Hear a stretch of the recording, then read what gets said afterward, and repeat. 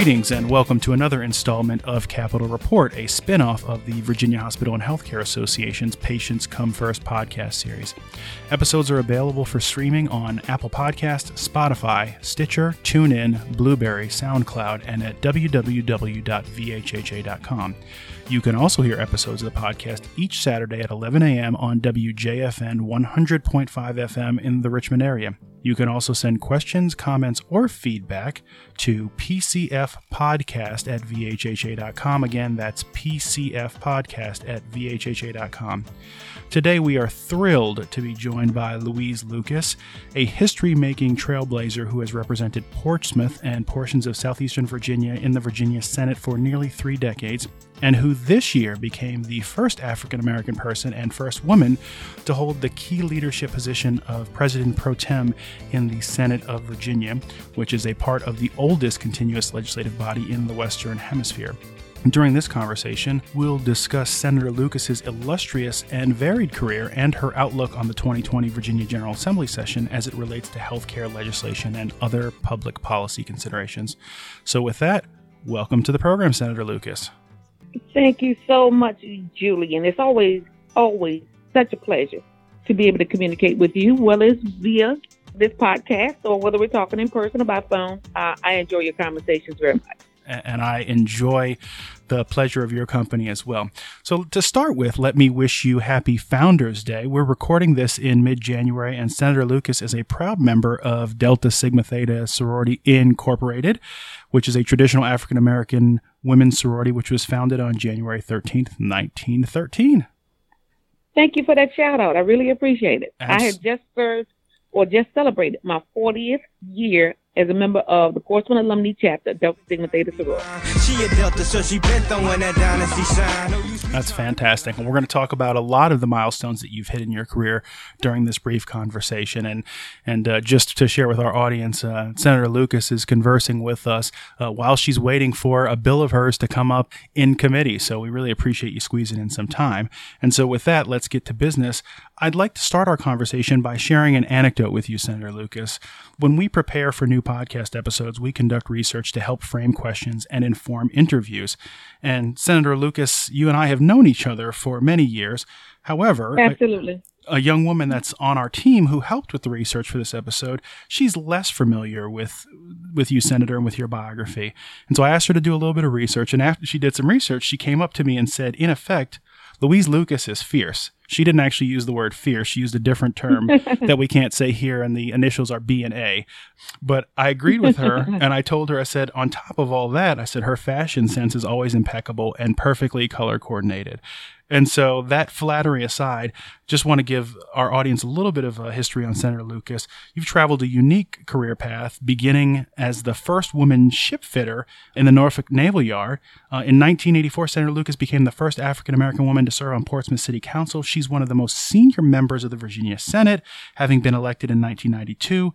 Senator Lucas ran for Congress in 2001. She's been a business owner who serves clients with intellectual and developmental disabilities, a college professor, and as I mentioned in the 2020 General Assembly session, she is the Senate President Pro Tem and Chairwoman of the Education and Health Committee.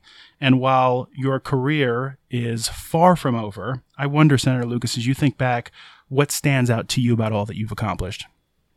Well, I think what stands out the most, the thing that I think is the most consequential, was us getting Medicaid expansion passed in the General Assembly.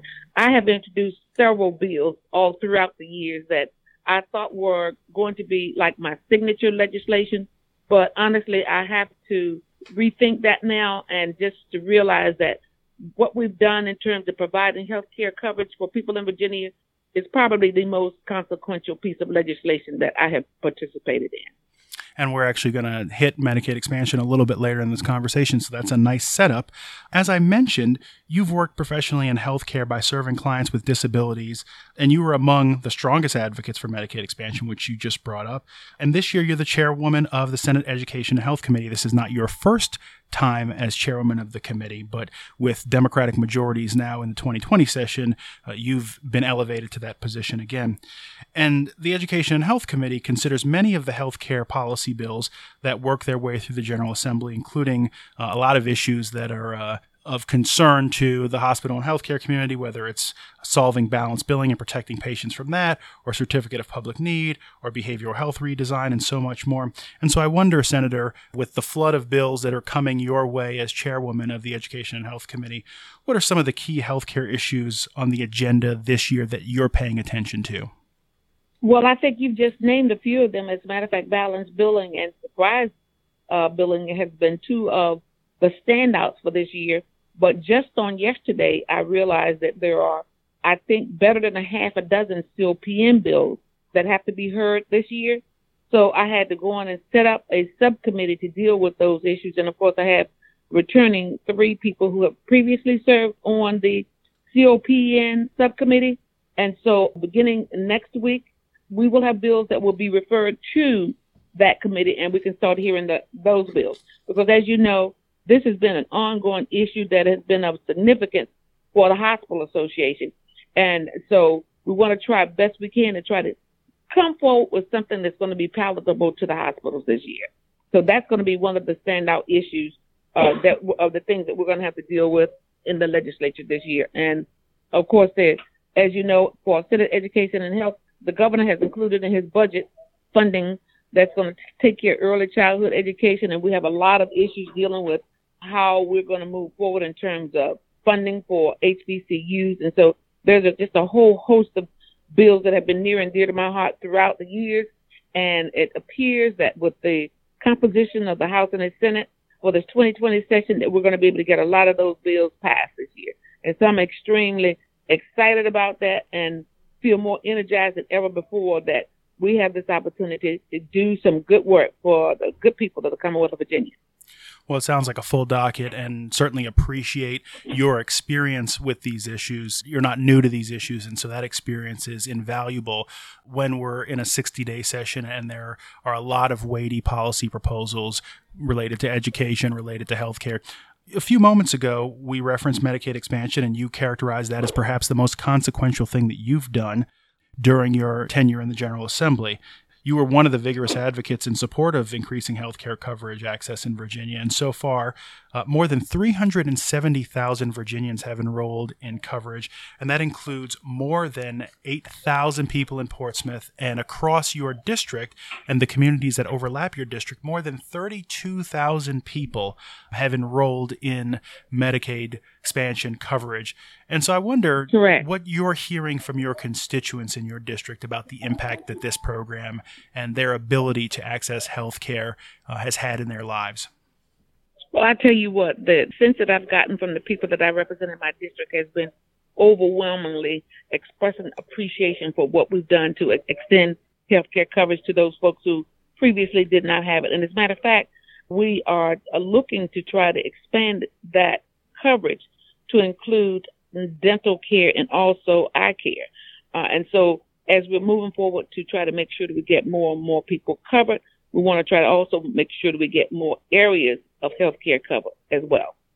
And I know you mentioned the governor's budget. I know also the governor is looking to establish a state-based benefits exchange here and looking at some other potential insurance reform programs as well. So as we said, a lot on your docket this year, and so we're glad that you're in that position.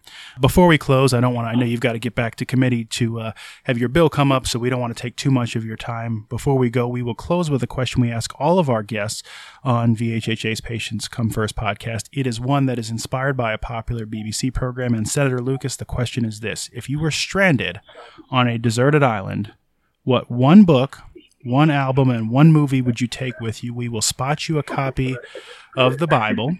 So other than that, what one book, one album, and one movie would you take with you to keep yourself occupied? And you said with the other than the Bible? Well, yes, we will spot you a copy of the Bible. Okay, all right. Prayer That Availeth Much. That's a book that I like quite a bit, and which includes the Prayer of Jabez. That would be one. Okay. And I'm thinking that I want to go back to one of my childhood books, but maybe I shouldn't do that one. That's going to be hard because there's so many books that I like. But I tell you what, I recently saw of course, like many people, for the second or third time, the Hamilton. I am not throwing away my shot. I'm just like my country. I'm young, scrappy, and hungry, and I'm not throwing away my shot. So the Hamilton play, I think I'd like to take that with me. And then what about one movie and one album? The movie, Gone with the Wind. Okay. Album, Marvin Gaye Makes Me Wanna Holler. Oh, make me wanna holler the way they do my life. Yeah. Make me wanna holler the way they do my life. This I live, this I live. Okay, that is a classic.